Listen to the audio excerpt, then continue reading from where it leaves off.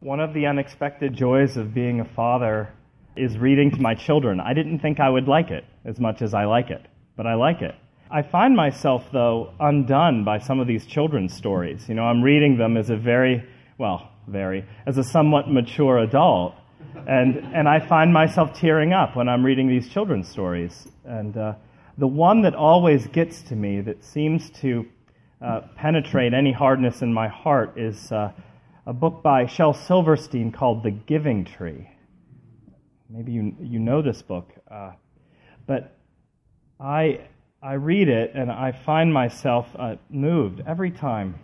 And because it really relates to what I want to say tonight, I'm going to read you a children's book right now. I know, right? I know.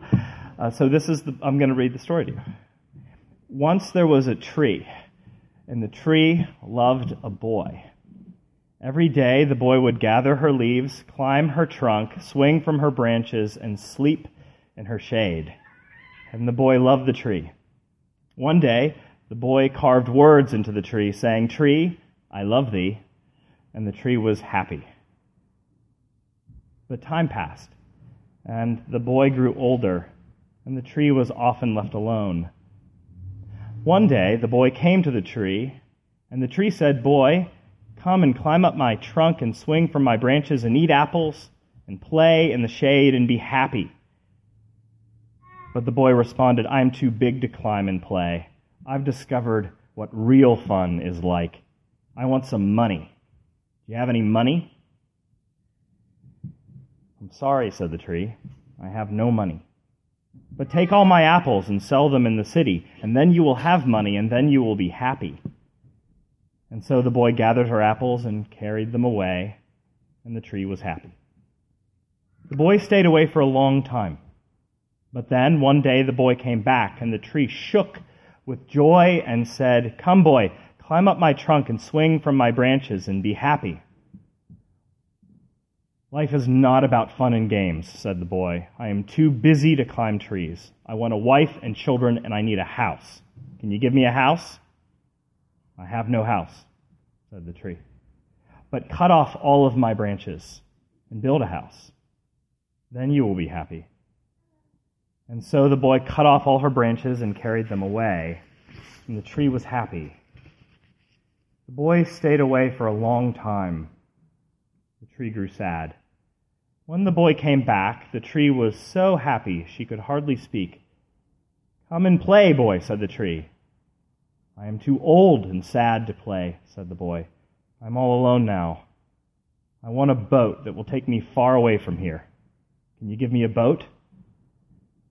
"Cut down my trunk and make a boat," said the tree. "Then you can sail away and be happy." So the boy cut down her trunk and made a boat and sailed away. And the tree was happy, but not really. After many years, the boy returned. "I'm sorry, boy," said the tree. "I have nothing left to give you. My apples are now gone. My teeth are too weak for apples," said the boy. "My branches are now gone," said the tree. "I am too old to swing on branches," said the boy. "My trunk is now gone," said the tree. "I am too tired to climb onto trunks," said the boy. "I'm sorry," sighed the tree. "I have nothing left now. I am just an old stump." "I don't need very much now," said the boy, who looked very old. "Just a quiet place to sit and rest. I am so very tired." And the tree straightened herself up with great dignity and said, "Well, an old stump is good for something. Come, boy, sit down and rest." And the boy did, and the tree was happy.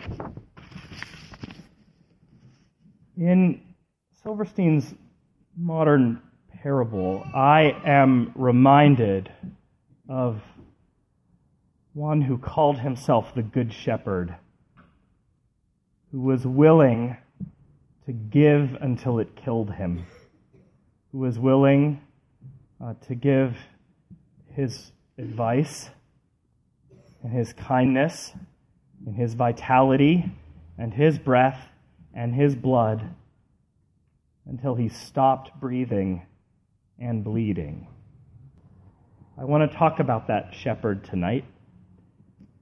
John 10 reveals to us the character of a true pastor. You may know that the Latin word for shepherd is pastor. And this text offers us a memorable and somewhat disturbing contrast between pastors, the predatory pastor and the good pastor. When it comes to predators, we have to give some background. Jesus arrived and came to us through the vehicle of a robust and rich Jewish tradition. He was a very learned person and deeply in touch with the critical and canonical texts that formed the mind and soul of Judaism. And there was a priest. He was old. He was an old man. He was ordained, and he was serving at a particularly difficult time in the history of God's people. His name was Ezekiel. And God came to him and said, I want you to speak to the nation. By the way, being a prophet was the worst gig you could ever have. Nobody liked you, they chased you away, and then they killed you. And so he chooses this old man and says, I want you to look at the rot in the world. I want you to look at the rot in your political scene. And I want you to look at the rot in your markets. And I want you to look at the rot in your social structures. And lastly, I want you to notice the rot in your religion. He commands Ezekiel, this old priest, to speak against his fellow clergy. He says, I want you to speak against the shepherds. Some of these shepherds stole sheep. Some of them starved sheep. Some of them scattered sheep. Some of them killed sheep. And lastly, some of them ate sheep. Graphic terms used to describe abuse. Abusive practices that religious leaders engaged in with the people that they were consecrated to protect. And they did just the opposite. And God cares so much about this that he uses these graphic terms and says, I want you to speak to these people and point out what they've done. Years later, Jesus, steeped in the grand tradition of Ezekiel, employs the prophet's language, this descriptive, disturbing language, to in some ways talk about the clergy of his own day and their abusive tendencies. Notice what he calls them. Verse 2, thieves and robbers. Verse 5, strangers. Verse 12, hired hands who don't care about anything but a paycheck. And another in verse 12, the most vivid image, wolves. A wolf is a biblical image, not for atheists. It's a descriptor of religious people, of religious leaders who act in a predatory fashion. We see this in other places in the Gospels. In Matthew 5, Jesus uses the same imagery. He says, beware false prophets, leaders, who come to you in sheep's clothing, but inwardly are ravenous wolves. Paul says this in Acts 10 when talking to the Ephesian elders. He's leaving them. He's saying sayonara, and he's giving them some warnings about what's going to come. And this is what he says. I know that after my departure, fierce wolves will come in among you, not sparing the flock, and from among your own selves will arise men speaking twisted things to draw away the disciples after them. And so we have these religious leaders, these wolves, in a field. I want you to think about the imagery here. It's a field with a differentiated constituency. Not only differentiated, sheep and wolves, uneven. Think about wolves, right? They're fast, they're sleek, they're predators, and they're carnivorous. Okay?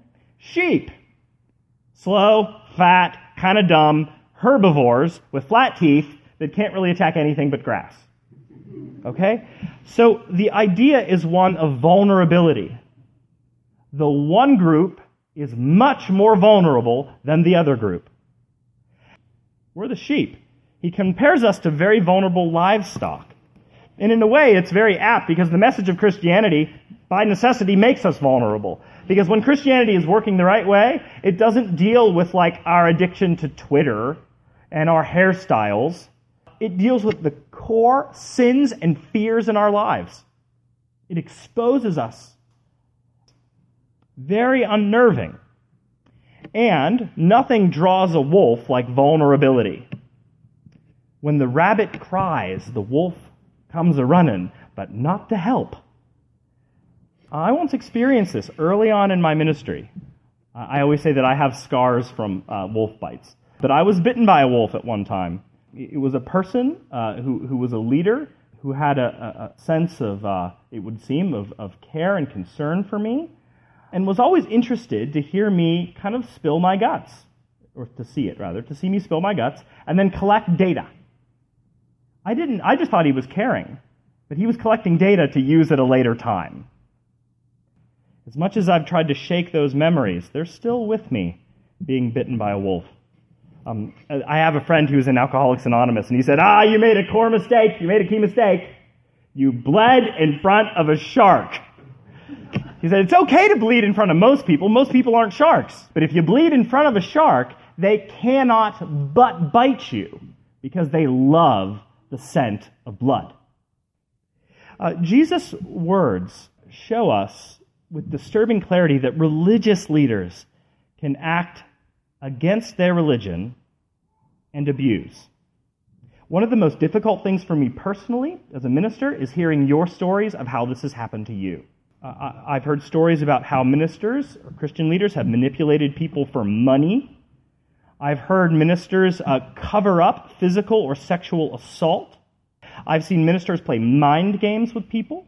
I've seen them unnecessarily split churches and scatter the flock. I know one family right now whose kind of patriarch minister father has excommunicated all of his children because they refused to go to his abusive church. And very famously, I mean, you may know about this, there was a church where the head pastor had verbally abused over 20 of the elders and employees at the church. And that church has collapsed in on itself like a dying star. And many people who have been bitten by wolves, destroyed by people who claim Christian leadership and yet have abusive tendencies, what I discover is that this text is right, that they're either snatched up and eaten or they scatter, but it always ends up with disillusionment. And they start questioning whether any of it was real. Because we trusted these people, and they were to represent Christ to us, and they let us down. And so maybe there is no man behind the curtain, because the representative is so different from the Jesus we find in Scripture. Jesus is unveiling the character of bad pastors, bad religious leaders. Parenthetically, it's an important parenthetical though, for those who say that public leaders of any sort, that their character doesn't matter, only their policies, you really need to spend time talking to victims of abuse. You might change your mind, because such a perspective, the character doesn't matter, only policy, such a perspective is many things, but biblical it ain't. So we have a field with a mixed constituency, sheep and wolves, an uneven constituency, one wins and one loses. And the idea is, of course, that lone sheep, or even sheep in a herd, don't stand a chance unless they are protected by a good pastor. We return to Ezekiel, 615 BC. God tells Ezekiel, the clergy will not cut it, and it is so bad that you need a radical substitute, and I volunteer. And this promise of God shepherding his people echoes through the corridors of time until it literally comes true. 600 years later, Jesus of Nazareth opens his mouth, references the Tetragrammaton, I am, God's sacred name revealed in Exodus 3, and says, I am that good shepherd. Promised by Ezekiel, it is certainly a claim to divinity. Jesus is saying, I am the embodiment not just of God's ancient intention, but of the God who intentioned. I'm the good shepherd, and I will take care of you. And then he describes the character of this good shepherd. Just 4 things I'll point out briefly. The good shepherd is personal, verse 3. because he calls his own sheep by name. Isn't it great that God doesn't love you as an abstraction? I love you as a community. I love you as a herd. That doesn't mean anything to me. I mean, what does it mean that it's, somebody once said, I love the world, it's individuals I can't stand. With God, of course he loves you, and he loves cabbage patches, and he loves orangutans, breakfast cereals, fruit bats. He loves everything. There's a sense in which that's true. But he also specifically loves you, because he knows your name, and he knows your story, and he knows your agonies, and he knows what brought you here tonight, and he knows about mixed motives, and he knows about trauma. And you are the person he loves. Right now, as you are, in your pew, it's your name that he knows, and it's you that he's coming after. So he's personal. He's also very committed, unusually committed. Verse 14, I know my own, and my own know me. The concept of knowing in this passage, and often in the Bible, does not mean simple awareness, like I know where Cleveland is on a map, as we all should. I don't even know why that's funny or why I said it. But the language of knowing is often used between husbands and wives is referring to intimacy. It is also used between friends that suggests a willful commitment. This is what's happening in this passage. I know my own. I'm committed to my own.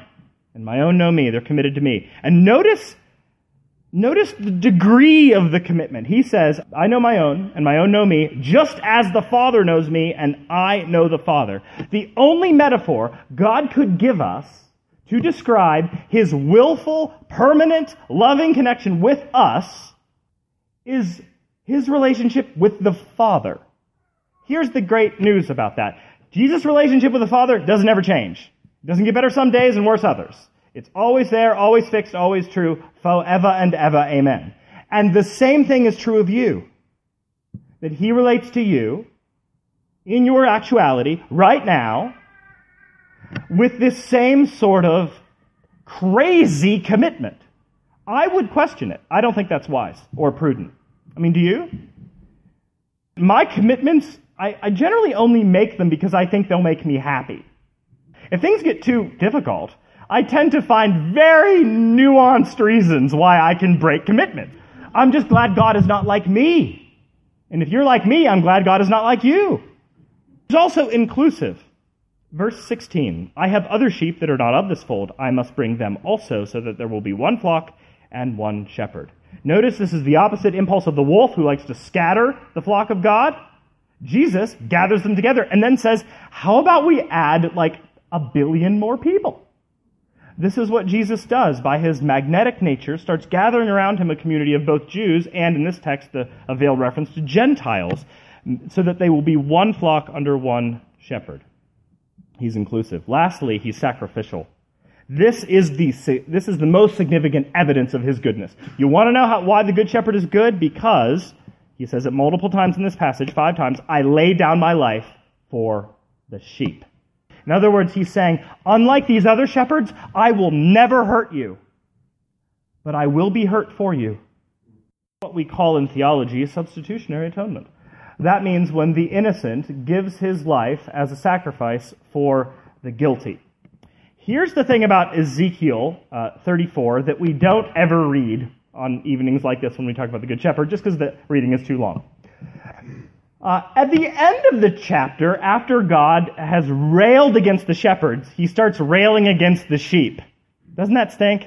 The sheep are not left off the hook. He starts delineating between sheep. Sheep that are sinners and sheep that have remained righteous. Here's the deal. The sheep for Ezekiel are not sinless victims. They are participants in the atrocities around them. And so the good shepherd needs to die for the sheep. Now, the substitutionary atonement is often rejected by people. They don't want to think about that. They want to view the cross through other images. Like, the cross is a moral example of fortitude. You go to your death because you believe in your cause, and you believe in it all the way. Yeah, maybe. The cross, or they go cosmic. The cross is a condemnation of cosmic evil. Cosmic evil. So the cross is really about Walmart and tax policies and racism. And it shows that those things don't have the last word. Now, Those things may in fact be true. There's probably biblical truth to both of them. But it's not the primary motif to understand the atonement in the Scripture.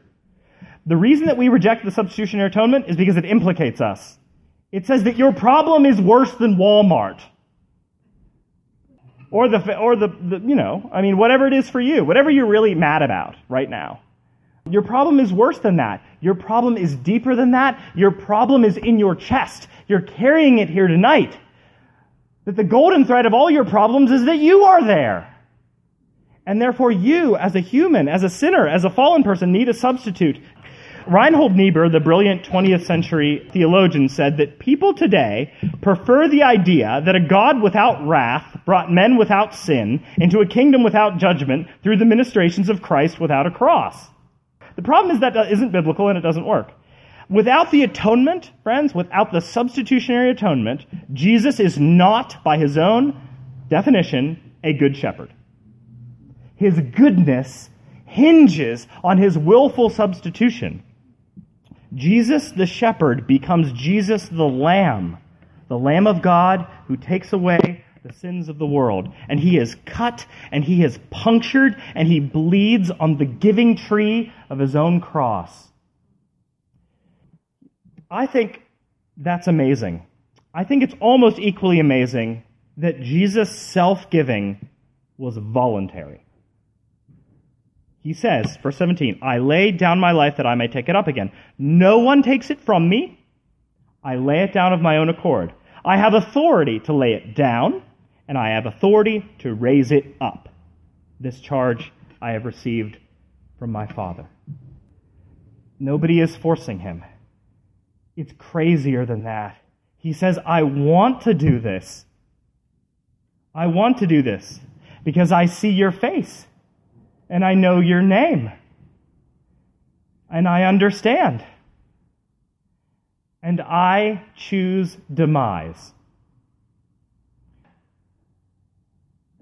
Kurt Vonnegut said, mercy, I think, is the only good idea we have received so far.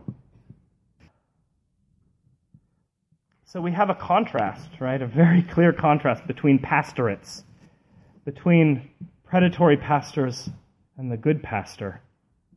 I have two concluding words and then I'm done. They are proximity and prayer. Proximity.